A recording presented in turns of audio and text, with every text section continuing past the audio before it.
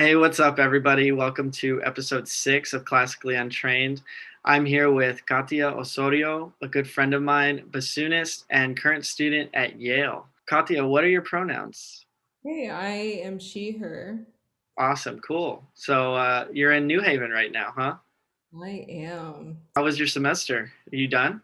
Almost. I just had a final yesterday. I have another final on Tuesday, and then, um, let's see. I have some recordings to do for a project, and then by the end of this week, and then I'm done. Awesome. Sounds great. So everything's kind of winding down for you.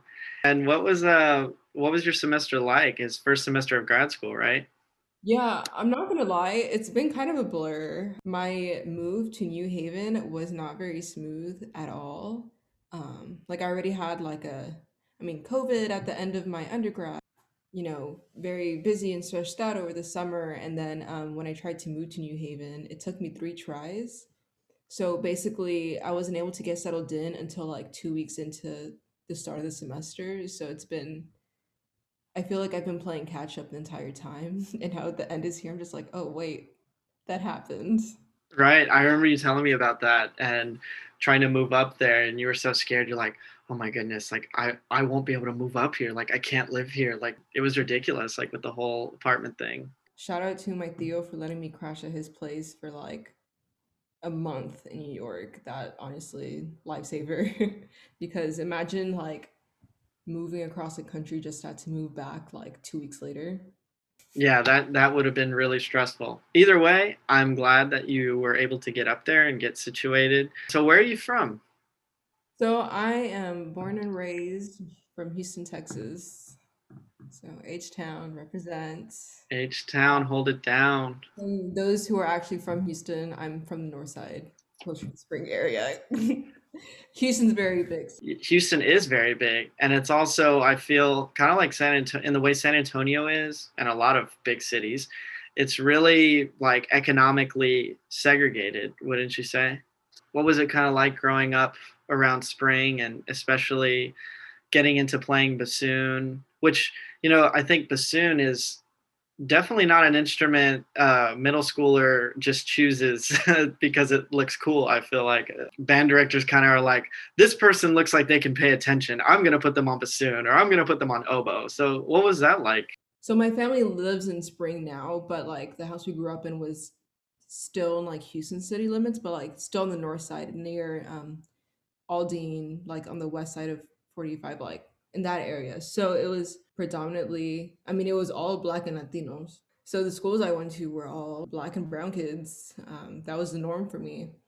So middle school, yeah, I had no idea what the hell a bassoon was when I picked it. So in Texas, like the band culture is insane, and a lot of middle schools, what they did, at least the middle school I went to, they would have what was called instrument petting zoos. At those, they would invite like fifth graders who are coming the following year to come check out the band hall if they want to join band and like pick out an instrument, try them out and stuff like that. Before you went to an instrument petting zoo, you had like a list of your like what you wanted to play, and then you would go try them in person later. So my list in this order was flute, then clarinet, and if all else failed, I wanted to hit things with sticks. I wanted to be percussionist. Woo, percussion. Hell yeah. Third Uh, option, holding it down. right. So then I got there, I guess, played around on some instruments, and I could not make a sound on flute.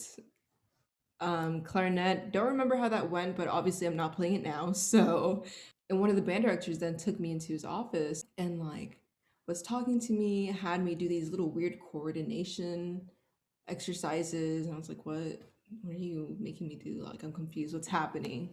And then he was like, I've seen your grades, and like I really think you could do well on bassoon or French horn. And I was like, what are those? I don't understand what you're saying. And then he, kept talking me into it. And I was just kind of like, uh huh, uh huh, uh huh. And then at one point, he dropped the word scholarships. It's like if you play bassoon, you can get a lot of scholarships. And I was like, huh, okay. Not knowing really what I was getting myself into, I was just like, ooh. And in retrospect, do you think that that whole exchange was a little weird? I mean, how band directors, because I know several people who are oboists and bassoonists, and even some French hornists who have similar stories where the band directors were like, "You are a good kid, so you should play oboe." Like, how does that make I sense? don't know. I feel like it's funny that he gave me the options of bassoon or French horn because the thing is, like, the people, I guess he's like, those instruments are for smart people or whatever, blah, blah, blah. But it's funny because all of my friends that played French horn, like from middle school on, were all the biggest dumbasses. Like, they were smart, like, they get good grades and were in like advanced class and stuff like that. But they were like the biggest dumbasses. I'm just like, so I don't know. I don't know. I mean, bassoon definitely isn't like a stroll through the park or anything either, but And what does that mean though that, it's for the smart kids? Like, how do you take that? Especially thinking about it now. I mean, of course, when, a little 12-year-old hearing that, like, is flattered. But, looking at it now, I'm just kind of like, I guess that doesn't really mean anything. I know plenty of, like, not so smart bassonists, but plenty of really smart trumpet players. I think it's just a recruitment tactic, honestly. Maybe there might be like elements to like playing the instruments that require a little more focus or attention to detail or like patience or something like that. But I mean, I'm also not an educator, so I could be not saying the right things, but I think it's honestly a recruitment tactic because no one really picks oboe or bassoon or French horn. Yeah, I can see that.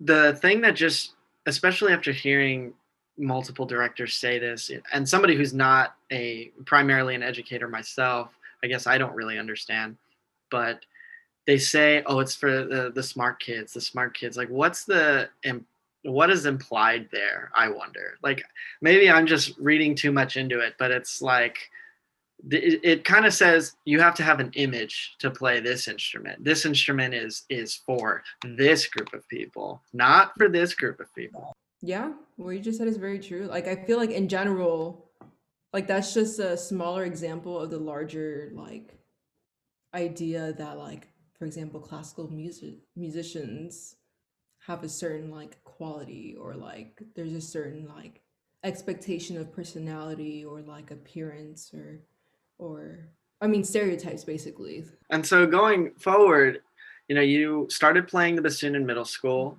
And what was that like going on into later middle school and into high school?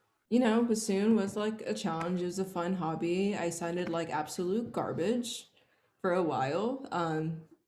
I remember the first time I brought my instrument home in sixth grade. Yeah, so I thought, bassoon was like a challenge. It was a fun hobby. I sounded like absolute garbage. I remember the first time I brought my instrument home in sixth grade and I like played a note and my mom was like, "You sound like a ship."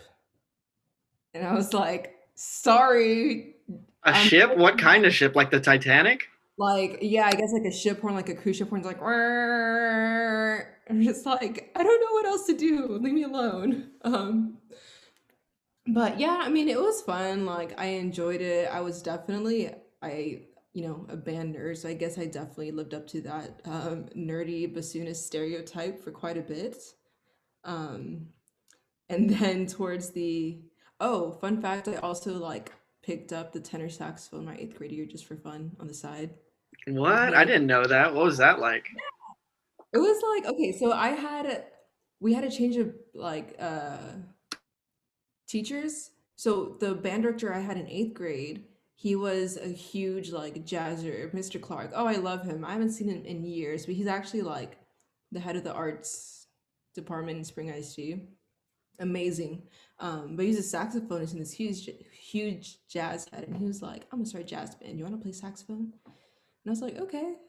And then he just gave me a tenor sax, and he's like, "All right, go figure it out." And I was like, "Okay." And like, I mean, like after playing bassoon, like it's not rocket science either. You know what I mean? So that was fun. I played Barry saxophone the first 2 years of high school in jazz band too. I even like did a clinic at Midwest my sophomore year. I was learning bassoon, and it wasn't until I came across the Monty Winds on YouTube, like sometime in eighth grade, where I was like, oh, this is so cool. I want to keep playing bassoon. They're doing that with like this instrument. Like, I want to do that too. So, kept going through high school. Eventually dropped saxophone because I was like, I actually want to get good at bassoon and go to school for it. So yeah, I did, and then by senior year, when I begged my band director to like get me a teacher, and like he did, and so I started taking lessons that were paid through like the school district. My district that I really appreciate, like, I have very strong like music departments because they're very well funded because it's all like lower income. Because that's one thing about like my district that I really appreciate. Like, I have very strong like music departments because they're very well funded because it's all like lower income black and brown students. But yeah, so senior year I like took auditions and then went to college. Yeah, and that's good that the administration really saw the value in it. Whether or not that was for football, a lot of programs are like, oh well, the band needs to be helping out the football team. Let's give them money too. So, either way, it kind of helps the funding of the band, and the band does reap a lot of benefits from that. It's not a perfect system. I appreciate it. Like, looking back now, like because even after my family moved houses, like I finished high school in the same district, but my siblings are in a different district, and my brother's in high school band, and like I just cannot like emphasize how grateful I am for like the funding that my district had, because like if I try to do band where my brother is now, like that wouldn't have been financially feasible. That's a shame that more districts don't see the importance of it for what it is. Don't see the importance for music's sake. It's always, well, it improves test scores, or we're going to help the football team, or it gives something for kids to do to stay off the streets. All these other bullshit reasons. It's music for music's sake. So we both went to UT together, and you got there in fall of 16, right? And what was that like? At least your first year. My first year was fun, but at the same time it sucked. So in like a few different ways. So I mean, I mentioned like the type of like district I came from. So going from like the schools that I went to in that type of like sheltered environment, really, to an institution like UT that's just full of like a bunch of rich white people. I underestimated the culture shock. And I had also been kind of like struggling with like I didn't even realize it, but like imposter syndrome. My last year of high school, when I was taking auditions, UT was the largest school I applied for. I didn't even think twice about doing conservatories because my director, for example, was like, I told him I wanted to apply to UT, and he's like, oh well, you won't get in. I got in, and he's like, oh well, you won't get any scholarship. I got a full ride. And then he's like, oh, well, even if you go, you won't get a lot of playing opportunities because it's really competitive over there. And then, like, I think, were you there? I mean, I played at Team Yale with the UT Wind Ensemble, and like, I played in several operas, even played like, you know, Yeah, that. I remember our time in Eugene Onegin playing Oh, that.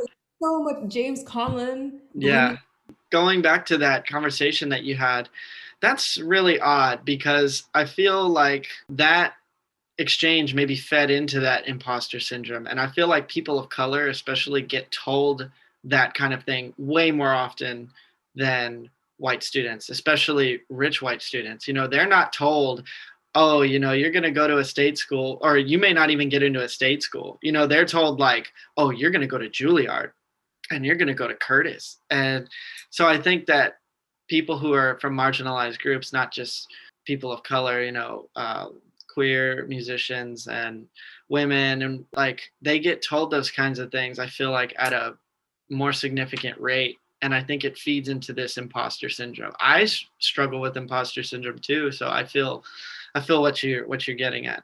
Yeah, yeah. So like the shock of all that was, a lot. I mean, my first semester, I had no friends in the music school, and like it was at purpose, on purpose at that point.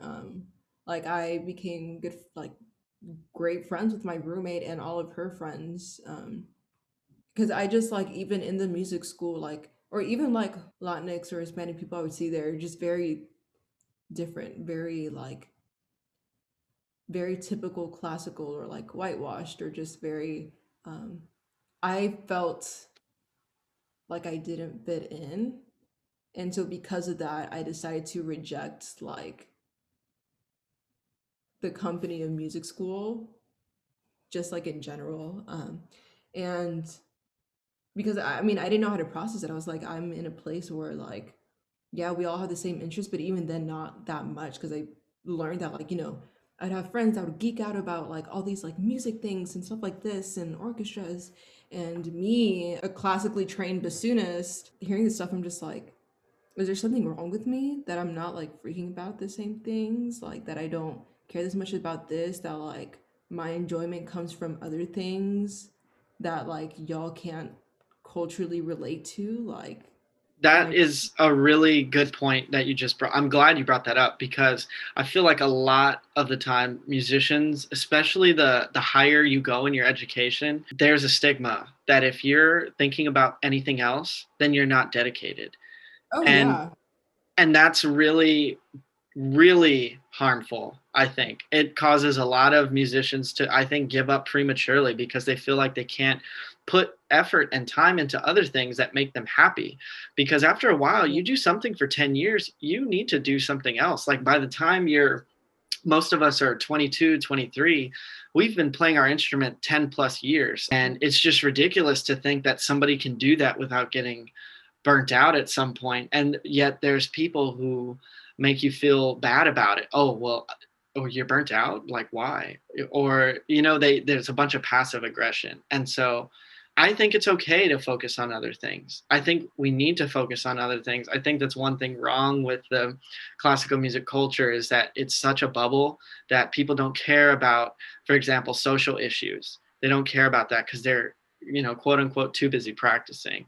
Yeah. See, like, and that crushed me. Like, by the end of my freshman year, I almost like I considered withdrawing or dropping, like changing majors. Like, I was, I was not enjoying it anymore because I was like, I don't. It takes a lot more effort than it should for me to feel comfortable here. But yeah, speaking of that, going into my, like, I decided to stay, so I came back sophomore year and became friends with this pianist and one of my closest friends, Chelsea Daniel.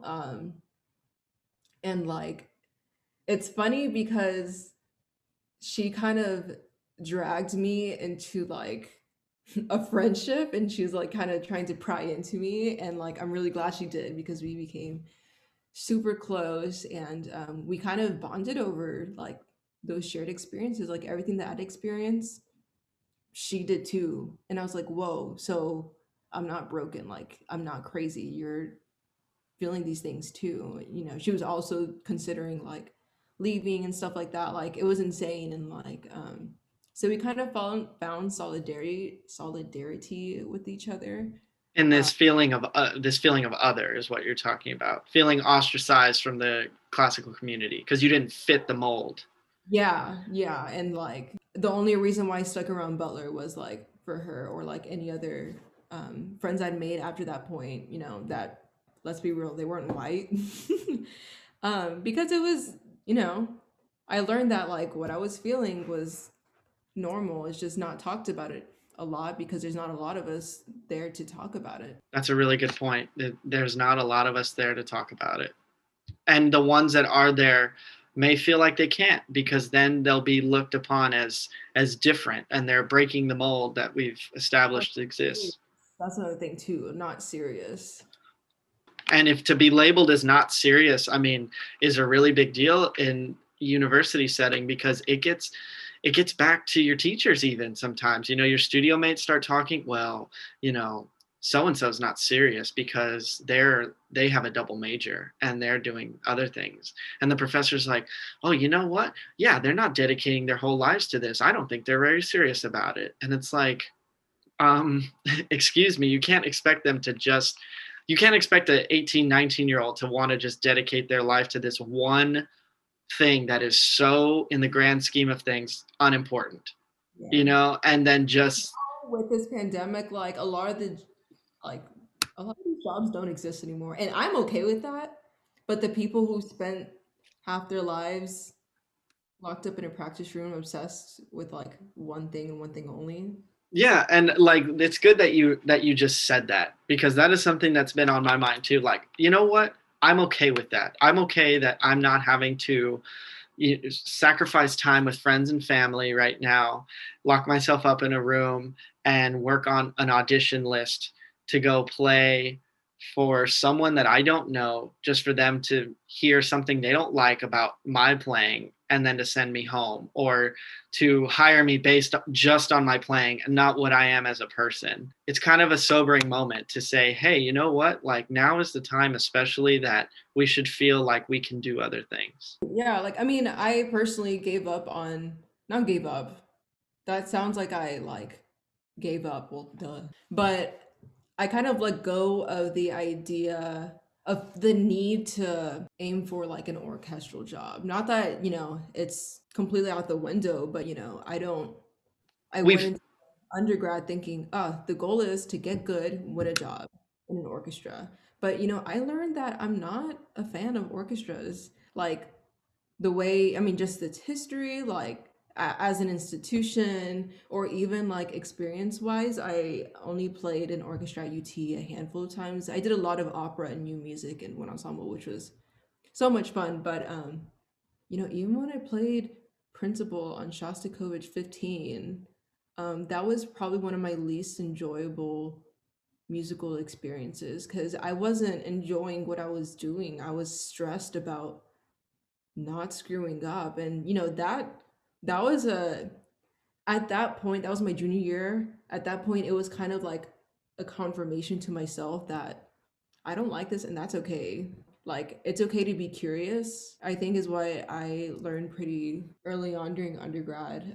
This expectation to go to school just to, play in an orchestra is like it's kind of stupid.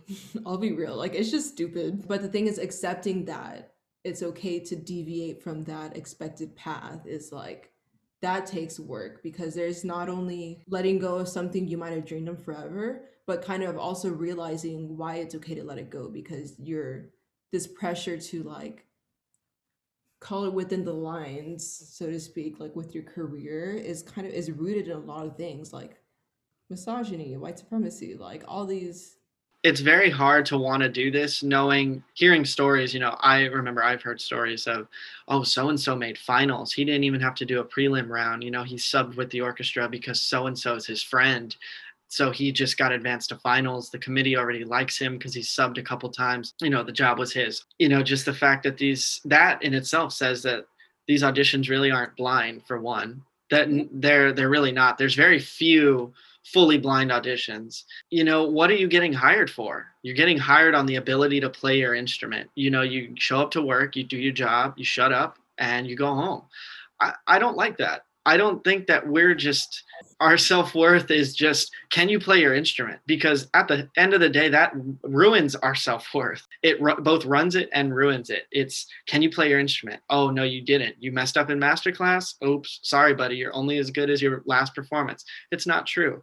We put so much stake into such meaningless things, and I think it's great that you brought up your struggle with coming to terms with that, because I remember we've had many long talks about this where you were like, oh, I don't know, like, if I want to actually do this. And I'm like, Katia, like, you're doing so many other great things right now, and you're worried about what some orchestra committee would think of you. Like, I remember just being like, you were one of the most intelligent people I know, and one of the most hardest working, and you care about what some old, like, crusty ass committee sitting behind a screen thinks of you, not to mention one of the best bassoonists I know. Remember when John Mackey shouted you out at in your UT Wind Ensemble performance? Oh, I forgot about that. He like texted Jerry Junkin after the concert. Yeah, Yeah. I need to play all my pieces forever. So Hell yeah, I remember that. And Junkin read it out loud to the ensemble the next morning. But yeah, yeah, and it's good that you mentioned the deviating from the career, because how do you think somebody like the Amani Winds got to where they were? They didn't they had to reckon with the fact that, hey, we can do something else and do create meaningful musical experiences and not just sit in an orchestra for the rest of our lives. yeah, and I think like also, you know, going off of like you bringing up the whole orchestra thing, like kind of who you know kind of thing, is that especially for people like us, like black, brown, Lower income. yeah, lower income, like the way classical music is structured is that at this point, like they don't really care. I mean, all these initiatives happening, like let's be real, it's not they're not actually fixing. It's just kind of putting they keep putting band-aids on the problem. Oh, So 100%. yeah, so it's kind of like, when you see things like that and you realize them and you allow yourself to process what's happening, it's just like, if like this industry doesn't care about me, so why should I care about it in a way kind of thing. So which is why I'm kind of like, uh, I don't care too much about like, or I first personally, I've none of my most meaningful musical experiences have involved classical music, like at all. Like I use my instrument, of course, but I think I've also learned to look at my instrument more as like a tool or an extension of myself rather than looking at it as an object of conquest directly tied to like my self-worth. Like how good I am at my instrument defines like how good I am of a person. Like that's the thing. And the thing is like that's what we're just taught as classical musicians, whether it's like explicitly said or not. That's just kind of the what we're taught to believe, how we're trained. Yeah, of course. I know that you've told me this, that this has been your philosophy for a while now, and it's something that I am just really starting to open up to as well. Like, this is something that, playing percussion is something that I love, but I'm not gonna see it as like an instrument to conquest. I'm not gonna say, oh yeah, like I'm gonna tame this beast, like, no, I just want to express myself, and that has done wonders for my musicality. Like, I am more loose and I am more open to musical experiences, which I wouldn't have been open to.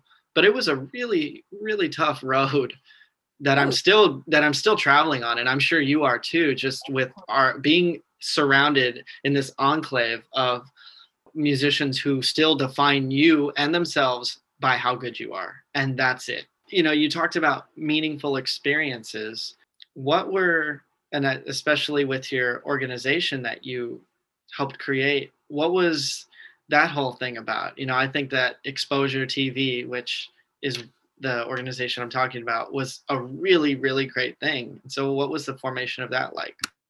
yeah, so Chelsea and I, this was more of like a musical project than an actual performance experience. But so Chelsea and I, again, we became very close friends and kind of bonded over our like shared experiences. And we got comfortable to the point where like over winter break, the same year that we became friends, we would just start dreaming up these crazy things like, dude, what if we did this? Or dude, like, what if we do that? Like, can we make this happen? Or wouldn't it be cool if like this was a thing? Or like if we did this and stuff like that, and just fireworks.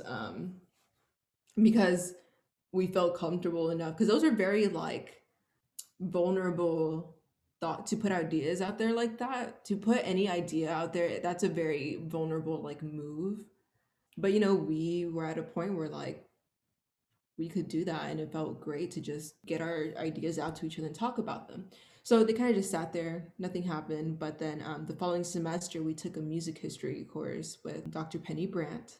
She is amazing. Shout out to Dr. Brandt. I mean, she stepped in. See, because uh, I was Oh, behind in a year in my sequence because of a little mishap I had freshman year with not going to class, and a lot of classes with you since I was in the year below me's music history sequence. And I remember Dr. Brandt wasn't supposed to teach that class, but due to the really unfortunate passing of Dr. Elliot Anikolitz, the school needed to find somebody really quickly, and Dr. Brandt, I think, just stepped in, and the Yeah. class was really, really great because she was the first professor I had, at least, that was very open and didn't really have this rigid mindset of like, this is the canon and it's so important, you Yeah, know? I think what I loved about her is that this is so she made sure that like yeah, she still taught us from the textbook like what we needed to know, but she made sure to incorporate like women and people of color that were relevant to the time periods being discussed, but not included in the textbook. We would spend hours just at the SAC, just like digging on the internet looking for the blackest, brownest composers we could find and write about. And during those little like research binges we would do, we hit so many walls.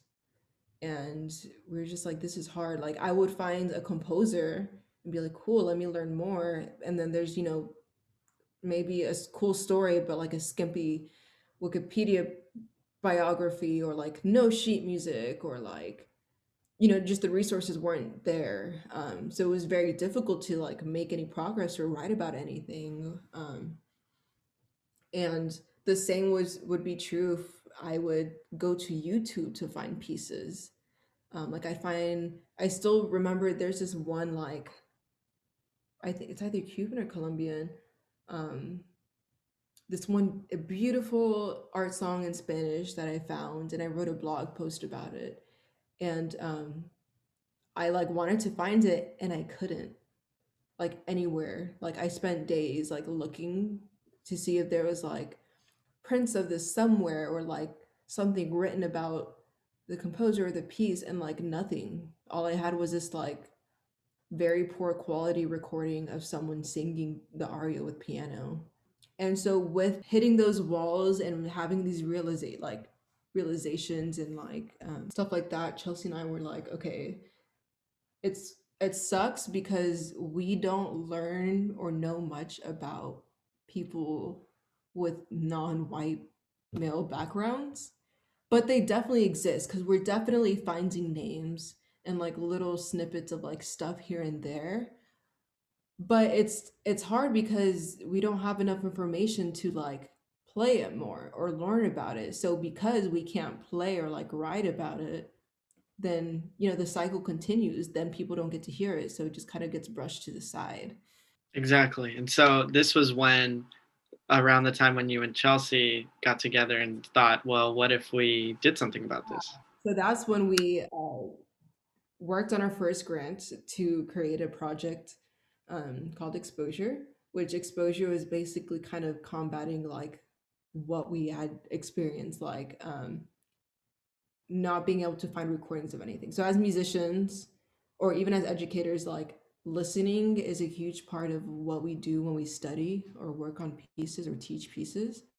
But for pieces by like composers of marginalized identities, recordings don't exist. How many times have you like gone on YouTube and just spend hours just clicking on different pieces until you found a new one that you liked?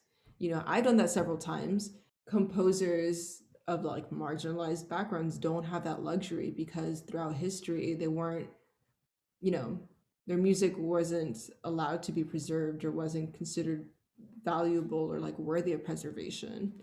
So Exposure is kind of this project that like let's make recordings so that these resources do exist so that people can find them and can play them more. Yeah, so we started this in like very early 2018 is when this project first started, when we started working on our very first grant. Yeah, and another element that we wanted to incorporate was that with this video series, we wanted to reject the idea of like, so classical music is very elitist. Like you have to wear a suit and tie if you're gonna go to a classical symphony concert. But Chelsea and I mean, you know us, like we're very much not those type of people. Like, yeah, we're classical musicians, but like not like that, you know? Yeah, not in the mold. Yeah, so like we don't want the videos to be like that either because classical music doesn't have to be this uptight elitist thing. Like I mean it is, but we're not gonna we don't want to contribute to that. Like If of course, anything, you wanna undo that. Do your work to undo it. yeah, like, break it up a little bit. So like we would make our recordings in like niche places. I think at one point we borrowed Dr. Brandt's apartment to film Samantha Ege, who's now a professor, lecturing professor at Oxford. Um, yeah, Wow, I didn't know that. I remember. yeah, she just finished her like doctorate. She, you know, did an amazing like dissertation on like Florence Price and just like Black women composers. She's a pianist and like researcher. But she's incredible, incredible musician, super smart. Yeah, she's teaching at Oxford now. Holy fuck, that is so amazing. Yeah, but like for example, we filmed her in Penny's living room, which was so cute. That was such a fun filming session. Or like in people's bedrooms, or like outside. Or we used at one point like a staircase inside of like the liberal arts building at UT. But and what was cool about these videos is that, though they were done without this stuffiness and elitism, they were still extremely well done. You guys had a lot of good camera work. The video quality was great. The audio quality was great. The presentation of it was great. And Peyton, oh, amazing! Yeah, They did a really great job on that. It was very high quality. You paid it. You did what was needed. You paid attention to the quality of the actual work, which I think is the root of this, is that you are giving them the high quality attention that they deserved, that they did not get because they are from a marginalized group of people that weren't considered worthy enough to have the luxury of preservation like other composers. yeah. So that project, it still exists. We still have like our Instagram and YouTube. That project is also like a full-time job, and we were also full-time students. And also right now we're spread out all over the country. Now that we've graduated, so I feel like more than anything, it's been nice to kind of see like a rippling effect to some extent, because our project started in 2018, but as we see like this summer, a lot of projects have like popped up after what happened over this past summer. But you know, even before that, like I think our project kind of started conversations, like at least amongst Butler, like people were like, oh, and you know, um, we had a lot of support from like some faculty. We also had some pushback from, Really? I didn't know about that. I mean, I'm not surprised in the slightest. I think it was like a workshop for the finalists in the first grant competition we entered, and we gave like a rough pitch. And one of the guys was just like, "This isn't really a problem, is it? Like you're making this up." And we were just like, "You're kidding! Like you just validated my entire existence because this project has been birthed from like literally our traumas." So stuff like that. I mean, it's heavy stuff but necessary, and like it's good to see, you know, since and even now people talking about it more, like making the effort. And I think y'all also touched on some really relevant themes and ideas too. I seem to recall one of the last videos that y'all did was "My Body, My Choice" with, I think that was Kate Amarine, who's also doing Brass Out Loud now. That's also something to check out. But that was an incredible video, incredible shoot. That semester when that was being filmed, Peyton, oh, so our exposure team was consisted of 4 people, Chelsea and I, the co-founders, and then Olivia, who's a classically trained violinist, but she majored in English, super like talented, like visionary. And then Peyton, who has nothing to do with music. He like majored in radio, television, film, and journalism, but he's freaking amazing with the camera. And like, so he was actually doing like a New York semester that semester. Like he was in New York, that exchange program. Wow, I can't use Yeah, my word. UTNY. That and so none of us could be there. So he actually met them and filmed them and edited the entire like he filmed them over there by himself. So that was really cool. Everyone on the team is like really talented, but yeah, that was a really cool video. it's just very indicative of what y'all were about. And I mean, I really hope that at some point exposure can kind of come back. But Yeah, I yeah, mean, so videos and archives, we're all just spread out, kind of trying to, we all just graduated, trying to like adult and survive. But there are like a few more videos that we will eventually release once we all have time to actually work on them. and I think y'all's last Instagram post, real quick, was really great. It just said classical music is racist, just Oh, straight up. And so many people, I got up in arms about this. I was arguing with dumbasses on there left and right. you're You, like a soldier in the comments. it was a great post, great graphic. Their Instagram is at exposure.tv. Sorry. And it's a great page. Everybody should check it out. Yeah, so moving forward, what's it like now? What's next for you? That's a daunting question. Yeah, so I started my master's here at Yale. I think right now the focus is, especially with the way my transition up here went down, honestly, I just want to get better at my instrument and see what I can do. Like, for me personally, my most fulfilling musical experiences have been collaborative. And it's been hard to like do collaborative things in a pandemic. But I don't know, I'm staying curious. Like, hopefully this thing like gets a little more manageable, just so I have more opportunities to explore. I don't know, I'm just kind of riding the wave right now. I'm not gonna lie, like I'm a little burnt out from undergrad in the summer.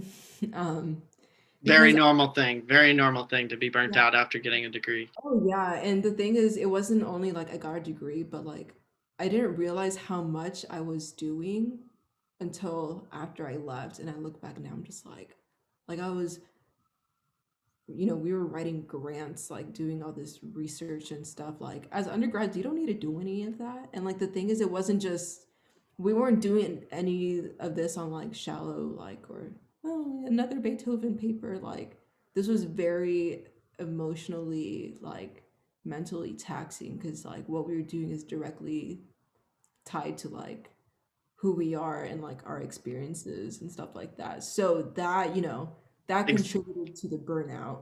yeah, exactly. That's a really great point because when you're a person who belongs to this marginalized community and you take up this fight, you are not doing it for any performative or any selfish reasons. This is survival in this field. This is saying, hey, I belong here and I need to fight for my place.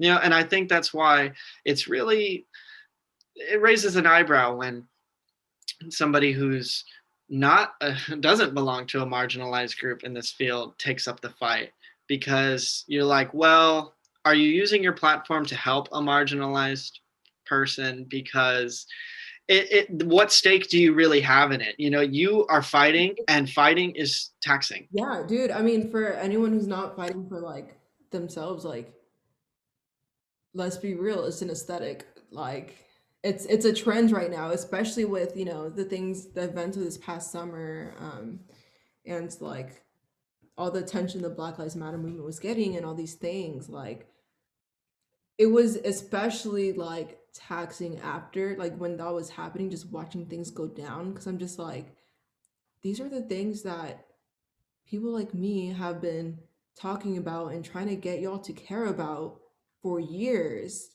But it really takes the mass death of like of black people for y'all to pay attention. And the only reason why y'all are paying attention is because they're not, they're not letting you ignore it anymore. Like it's in your face, whether you like it or not.